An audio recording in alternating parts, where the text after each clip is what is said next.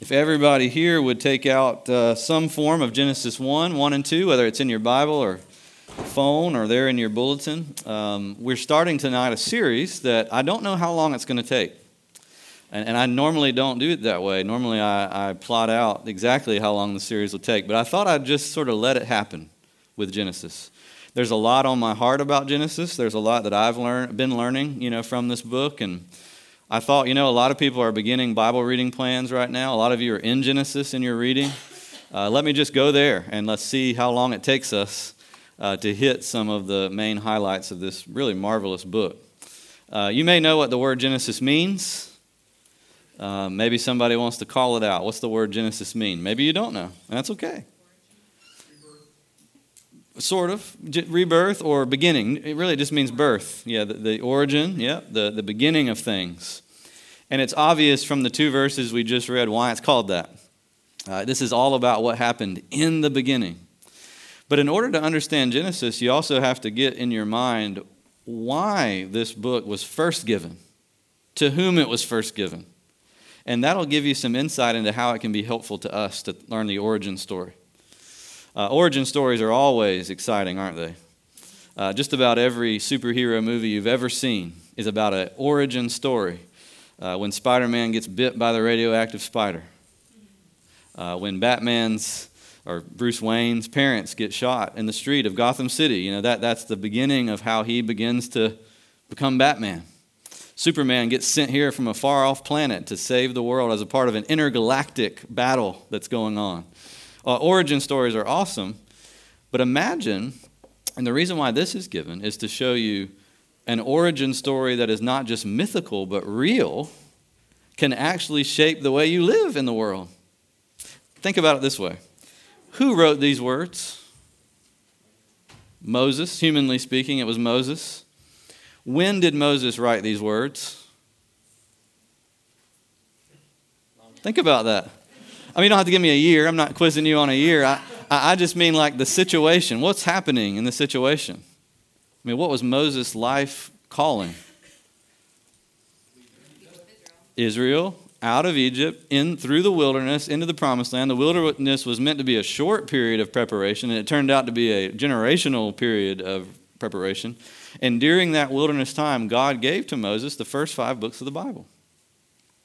And so when Moses first wrote down, in the beginning God created the heavens and the earth was without form and void, and darkness was over the face of the deep, and the Spirit of God was hovering over the face of the waters, he was speaking to a newly redeemed people out of slavery in Egypt who were preparing to live God's way now in the new land.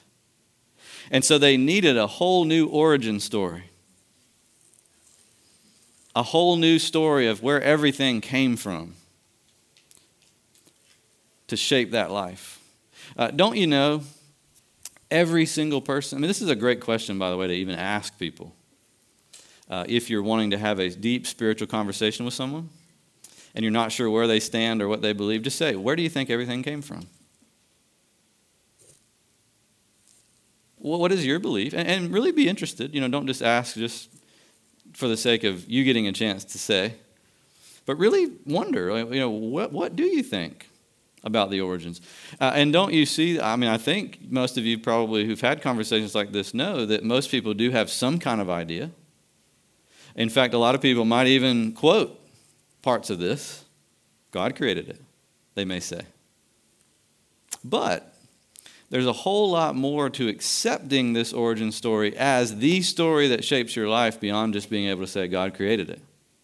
It's got to get down into your bones that you are under a creator. You live in a created world. You are a created thing, and you are underneath a Lord who made it all and who is the source of it all. And so Genesis is really about theology. Theology, meaning God. It's about God. God's the main character. And the reason why this origin story is so powerful is it takes us all the way back to God himself. And it gives us some foundations for living and thinking about every part of the world by showing us who God is. Who he was in the beginning, who he was before the world was made, and why he decided to call this world into being. Moses, can you think about it? The Israelites who had been slaves for 400 or 500 years.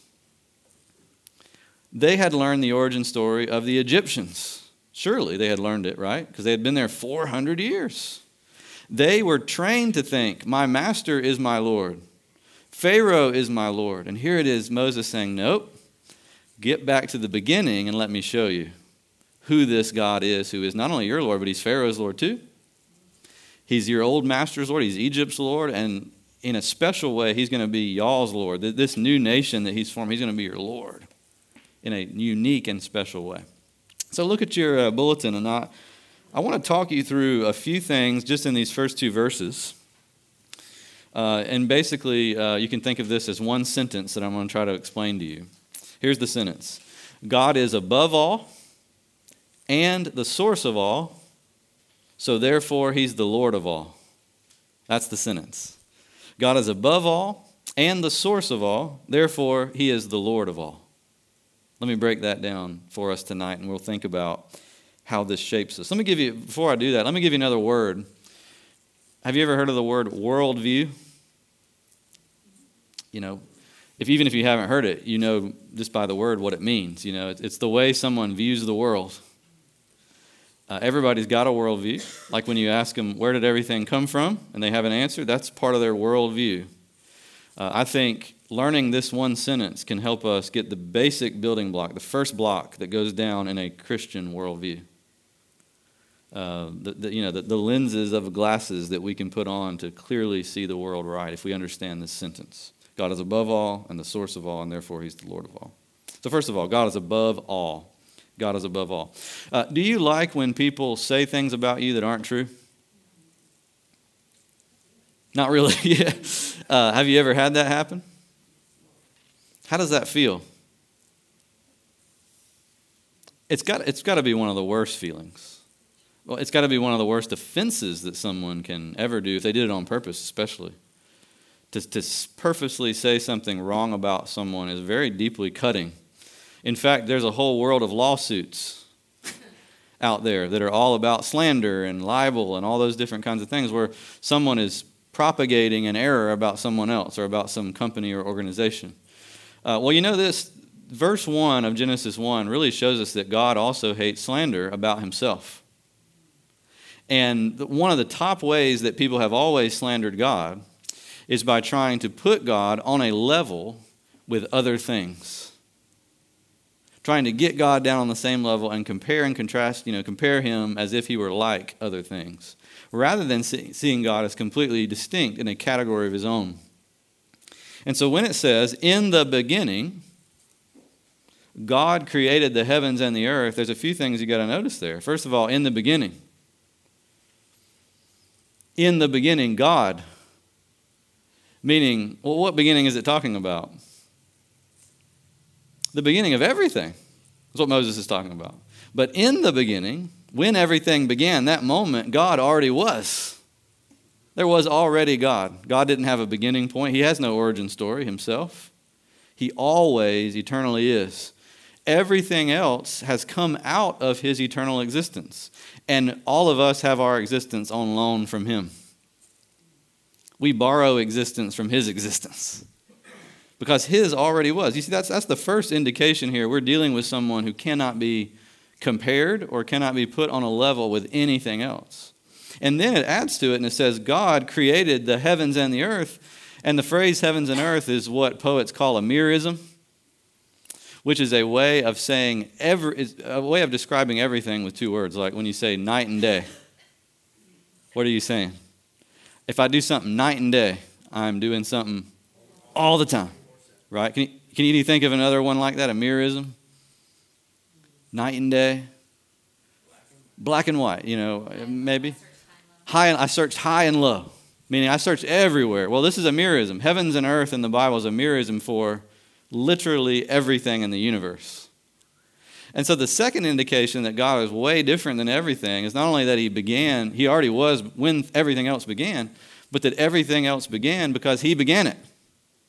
And so the vision of the world that the Bible gives us is, we may take this for granted, but the Israelites wouldn't have taken this for granted. The vision of the world is unlike every other vision. The vision of the Bible is unlike any other vision of the world in that in the Bible there is God and then creature. There's creator and creature. Those are the only two categories. And there's only one singular being that fits in the first category. There's only one creator. There's only one God. There's only one maker. And all other things, even down to the tiniest thing and the largest thing, the things you can't see, the things you can see, all those things derive their existence from that one in the first category. Theologians call this the creator-creature distinction. And it's the most basic building block of a biblical Christian worldview. Now, we take that for granted somewhat, but it's only because we've been influenced by the Bible. In Egypt, when the Israelites lived there, do you think that was the worldview of the Egyptian religion? You probably know enough about Egypt, like with King Tut and all that stuff that you learned about in school, with the burying the kings in the pyramids and putting all their belongings with them so they can take them over on the other side. And you know enough about it to know that's not the way they thought about things. There were many gods. And all the gods were basically like people, just a little bigger. None of the gods were all powerful. They themselves were almost right alongside all of creation. Everything got sort of blended together. Most human religion has always thought that about God. God is just one of us. He's just part of everything else. He can be compared, he can be understood by us because he's like us, just a little bit bigger. And Moses is saying, you got to put all that out of your mind, Israel. Hear, O Israel, the Lord our God, the Lord is one. You got to understand how much bigger and how much more all-encompassing this God that has redeemed you out of slavery really is.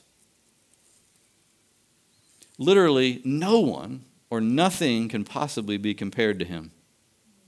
And so when human beings come along and slander God by trying to put him on our level, and trying to compare him and replace him with created things, we are committing one of the worst offenses we could possibly commit. Which is what the Bible calls idolatry, right? This verse 1 of Genesis 1 is basically a catechism against idolatry. In the beginning, God created the heavens and the earth. If that other thing you're worshiping is classed in the classification of heavens and earth, it's unworthy of worship because it's not in the other category of God, right? And the two things have to be completely separated in our minds and in our hearts. Isn't that interesting to think about? I think particularly it's interesting to think about when you imagine Moses teaching these lessons to a newly redeemed people in the desert. A people, by the way, whose first instinct was to make a calf and worship it. And Moses is saying, do you see how crazy that is? A calf, even a real calf, which is better than your golden calf, is still a creature. At least people who worship a real calf are worshiping something God made. You're worshiping a picture of something God made, which is even more ridiculous. The thing that ought to shape our life is that there is a God who is transcendent, that is above and beyond everything else, and cannot be compared or cannot be replaced by anything else. This is why, y'all, what we were talking about this morning is so important in our service, where we said the Bible is essential to knowing God. Because left to our own devices, without the Bible, we make up all manner of slanderous things. It's not that the other religions of the world don't have any truth in them. I think all the religions of the world have some truth in them. It's that they also have lots of slander in them, which God hates and rejects. The Bible has no slander in it. Why? Because it's God breathing about himself. And therefore, our whole view of God and our whole view of the world has to be derived from here. We have to start with what God gave, beginning right here with Genesis 1 with Moses. In Ephesians chapter 4, Paul says that people are ignorant of God because of the hardness of their hearts. People are ignorant of God because of the hardness of their hearts. And, he says, God's remedy to the hardness of the heart and therefore to the ignorance is that God shines the light of Christ onto them to wake them up. Did you get that? Ignorant because of a hard heart against God, and God's remedy to ignorance is to fix the hard heart, which is to shine the light of Jesus flooding into the dark soul. In the beginning, God created the heavens and the earth. There's only two categories, creator and creature. If it's not in the category of creator, don't worship it. Don't serve it. Don't give your whole heart to it. Don't put all your trust in it. Just treat it as a creature, just like yourself, a useful thing, or a fellow human being made in the image of God, but not God. Let God be God. That's the first thing. God is above all, cannot be compared to anyone or anything. But Moses, secondly, tells us that God is the source of all. Now look at verse 2. It's very mysterious. There are some mysteries about verse 1, but it's not as mysterious. I mean, verse 1 is fairly cut and dry, unless, of course, you're going to verse 1 to try to answer every scientific question that's ever been raised. And then you're going to be racking your brain because verse 1 doesn't answer every scientific question. It just tells you the simple fact of the Bible, which God created everything. But verse 2 introduces a great deal more mystery. It says, the earth was without form and void, or formless and empty. And darkness was over the face of the deep, and the Spirit of God was hovering over the face of the waters. And everybody said, what? What does that even mean? Let me tell you a theory that is very popular, and then I'll try to show you why I don't think the theory is the best. This was made popular in the Schofield Reference Bible, which I know a lot of people have, and it's probably not everything's not bad about the Schofield Reference Bible, but this was an introduction into the interpretation of Genesis, which hadn't ever been before. And Schofield said this, verse 1 is what God made at the start. Verse 2 describes the way the earth was after the fall of the angels. Maybe you've heard about this. It's also sometimes called the gap theory, where God made the world, everything is good, and then at some point it was just angels and stuff, maybe dinosaurs, whatever. And then the angels fell and everything went into chaos, and the rest of the creation story is really about God recreating it back to order. Well, to me, you might say that's not the biggest deal if you think that, but and maybe it's not, but I think what makes it slightly a big deal is, well, Moses doesn't say that. Right? It doesn't actually say that in verses 1 and 2. And I think if you're looking for a way to explain away some of the mystery here, like Mr. Schofield did, I think you might even dull the sharp edges of what Moses actually is trying to say. It's not like God made the heavens and the earth and then somehow it became chaotic, out of his control, and he had to wrestle it back into control. I think that makes God look less awesome than he actually is supposed to look in this. I think what Moses is actually saying is, without God, the earth, even if it were called into creation, would have been formless and void unless God filled every single void and gave form to every single formless part. In other words, creation was sourced entirely by God. In fact, one indication of this is in verse 2, the phrase used, form and void, is a poetic phrase. In fact, it rhymes in Hebrew. Tohu vabohu is what it says. And kind of in English, willy-nilly might be the way that we would say it. The earth was willy-nilly, and darkness covered everything, but then God hovered. And when it said the Spirit of God hovered, that word is used also in Exodus by Moses to describe a mother eagle hovering over a nest, getting ready to either feed or teach the little birds how to fly. It's the hovering of a mother bird over the nest to care for the dependents. So instead of trying to come up with some theory that explains verses 1 and 2 and takes the mystery out, I think it's better to say, no, what it's saying is, had God not done absolutely everything necessary to create, nothing would have been created. And if God were to take away his hand at any moment from the creation now, it would all become tohu vabohu, void and empty, willy-nilly, once again. Darkness would come back in. I mean, in Hebrews it says God upholds the universe by the word of his power. That's what it's talking about. If the Spirit doesn't hover, if the Spirit doesn't care like a mother eagle for the eaglets, everything falls into nothingness. And so if verse 1 was supposed to give us a sense of God's difference, He's Lord of all, He's over everything else, this verse helps us understand our dependence on God. Because literally everything derives from Him. Again, I think Moses in the background is arguing with the Egyptians. The Egyptian creation story, as well as many of the other ancient Near Eastern creation stories, was something like this. One God fighting another God over control of the world. And in one of the stories that comes from this area during the time that Moses wrote, one God kills the other and uses the blood of that God to create the world. So, in other words, all the stories were all about a struggle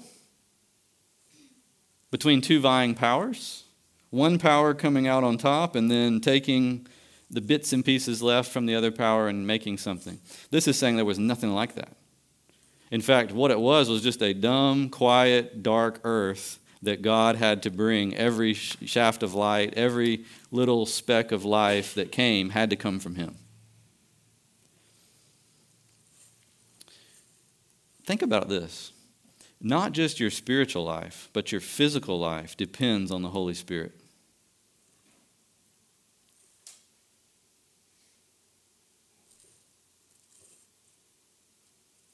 In fact, the same Holy Spirit that has to make you born again to make you a Christian is the same Holy Spirit that had to give you life physically as a baby.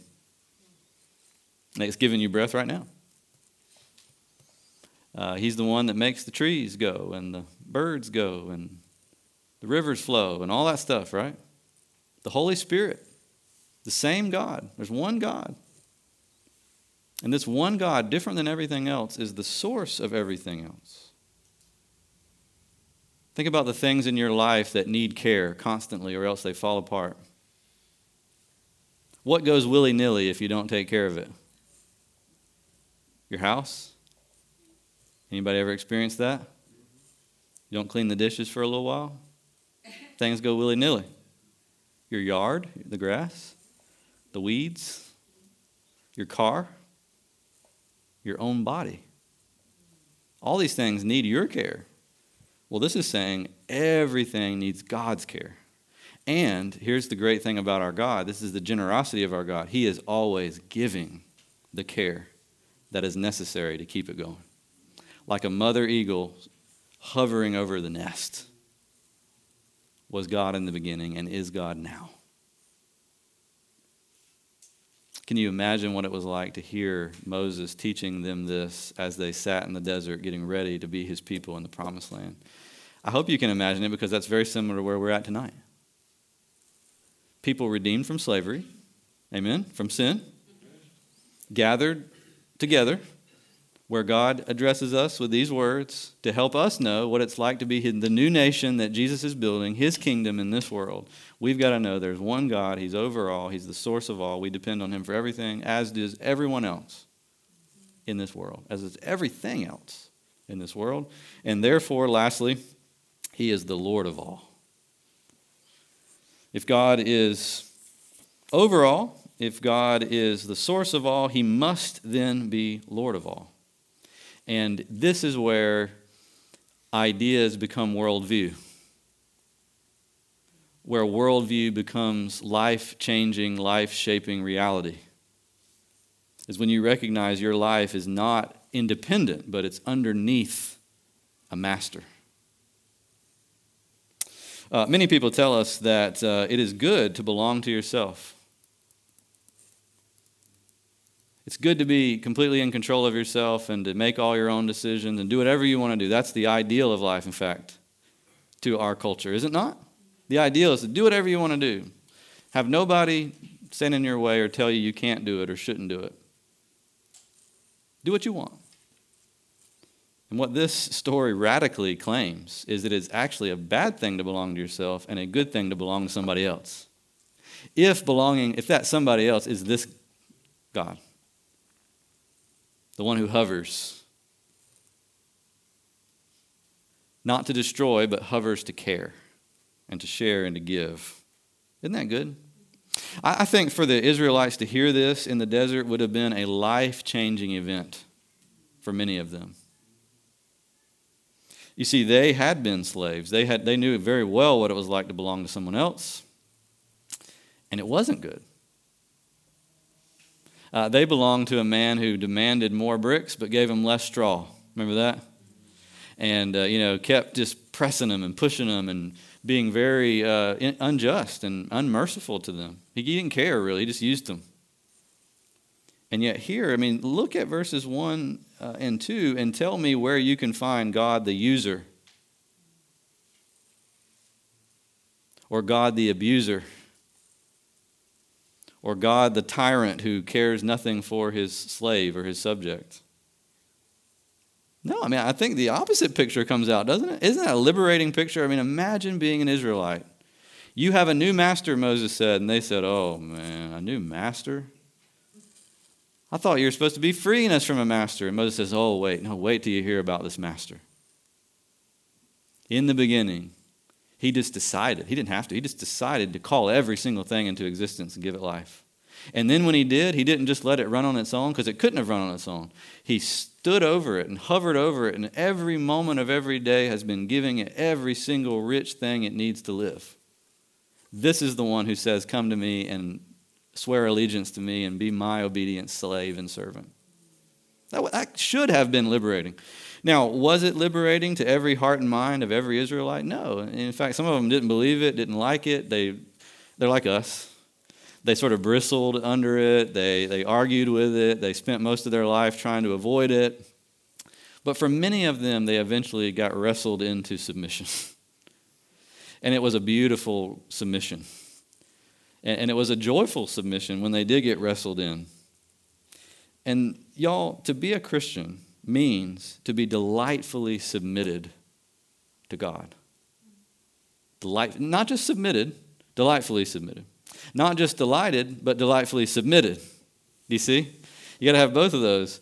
Some people try to be a Christian by just being submitted. What's that look like? That's the older brother in the prodigal son story. Oh, Father, look how I've slaved for you, and you haven't even given me a goat to celebrate with my friends. That's just submission without the delight. But there are other people, and by the way, Jesus says that's bad. That's a way to lose God. That's just as bad as the other one, because other people try to be delighted without submission. What does that look like?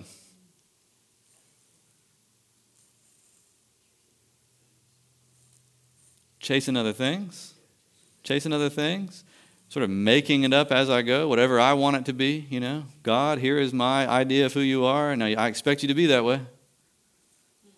Or, here is my agenda for my life. I expect you to help me.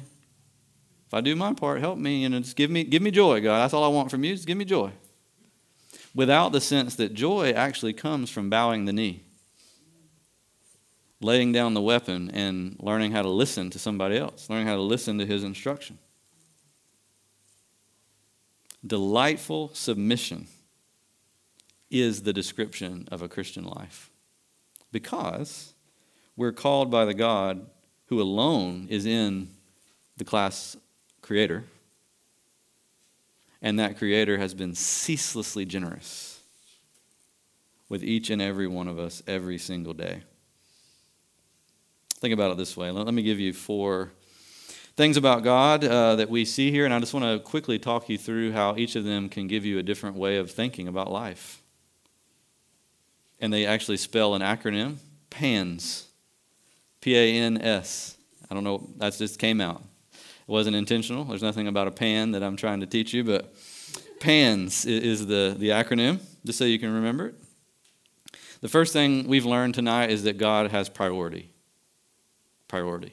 God goes first. And that means God ought to go first in our lives and in our hearts.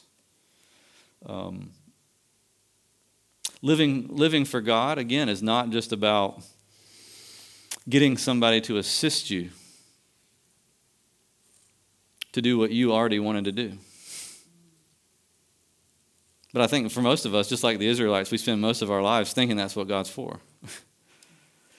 But this passage is trying to get us, trying to, inspire us and move us to get into a different category where we come to God and say, God, okay, forget what I want. What do you want? Forget what I think. What do you think? Forget what I say or what so-and-so says. What do you say? Priority. That's what that means. If in the beginning God, if heavens and earth came from this one God, then he gets priority. He gets the first. He gets to speak first. He gets to speak last. And we need to be prepared to treat him that way. Second thing, authority. God's got authority. We'll see next week that the glorious sort of march of the days, the 6 days of creation, where God just says it and it's so. Like a divine king, just his own fiat. We say, his very word makes it happen. And there's something about even verses 1 and 2 that ought to remind us, if God was way before we ever were, if God was way before we even were, before we were even a thought, God was, then submission to his authority is actually very, very good for us. Because oftentimes, when we're trying to be our own authority, we forget the fact that we're limited. Right? Limited in the sense that we don't know everything, we can't see everything, and we don't have half the wisdom we need to have to make right decisions. Not even, I think it's generous to say we don't have half. We don't have the tiniest fraction of the wisdom we need to have. And yet here's a God with all authority, all power. He is the king. To learn to submit to him is actually to come away from poverty into riches. Like don't let anybody convince you, and don't convince yourself that coming to Jesus is going from riches to poverty.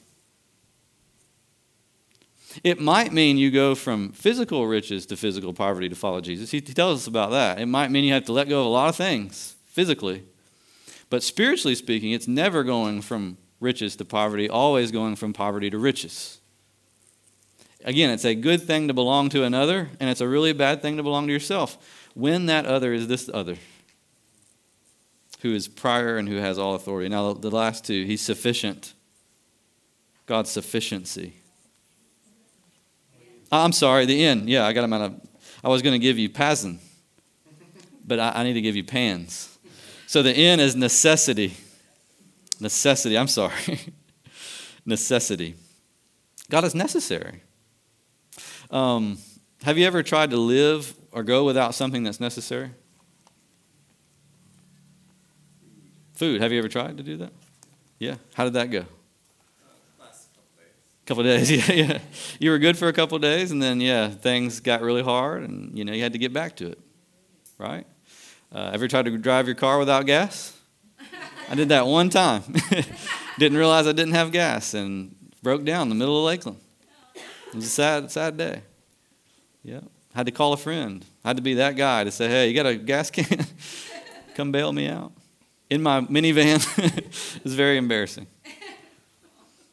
Yeah, I mean, you try to go without something necessary, and you realize, wow, I'll never do that again. So now, every time I get in the car, I look. Ever since that day, it was years ago, I look. Okay, make sure I've got what I need.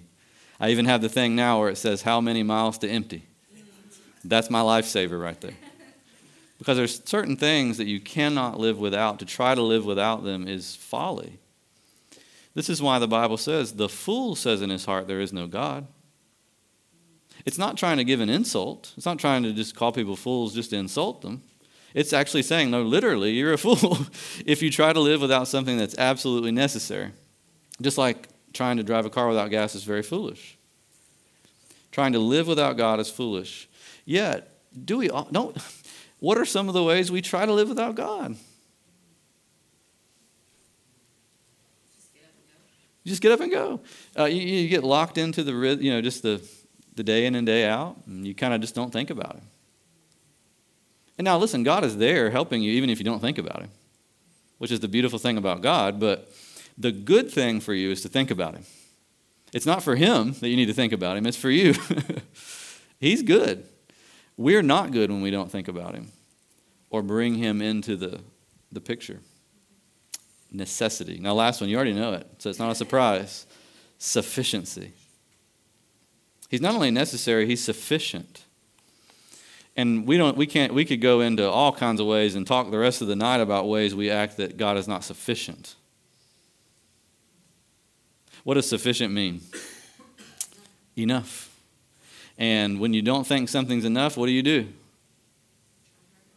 Look for something else. Try other things. You try to add to it. Do you do that with God ever? I know I do. I try to look for other strategies. I try to add to God other things, supplement. Instead of going straight to prayer, I do prayer last, like it's like the last resort. I've even said before, I've caught myself saying it, I guess we can pray. Can't think of anything else. I guess we can pray. And I'm like, wow, I can't believe I just said that. But that's sort of the way we think, isn't it? We don't have anything else to do, so I guess it's prayer time.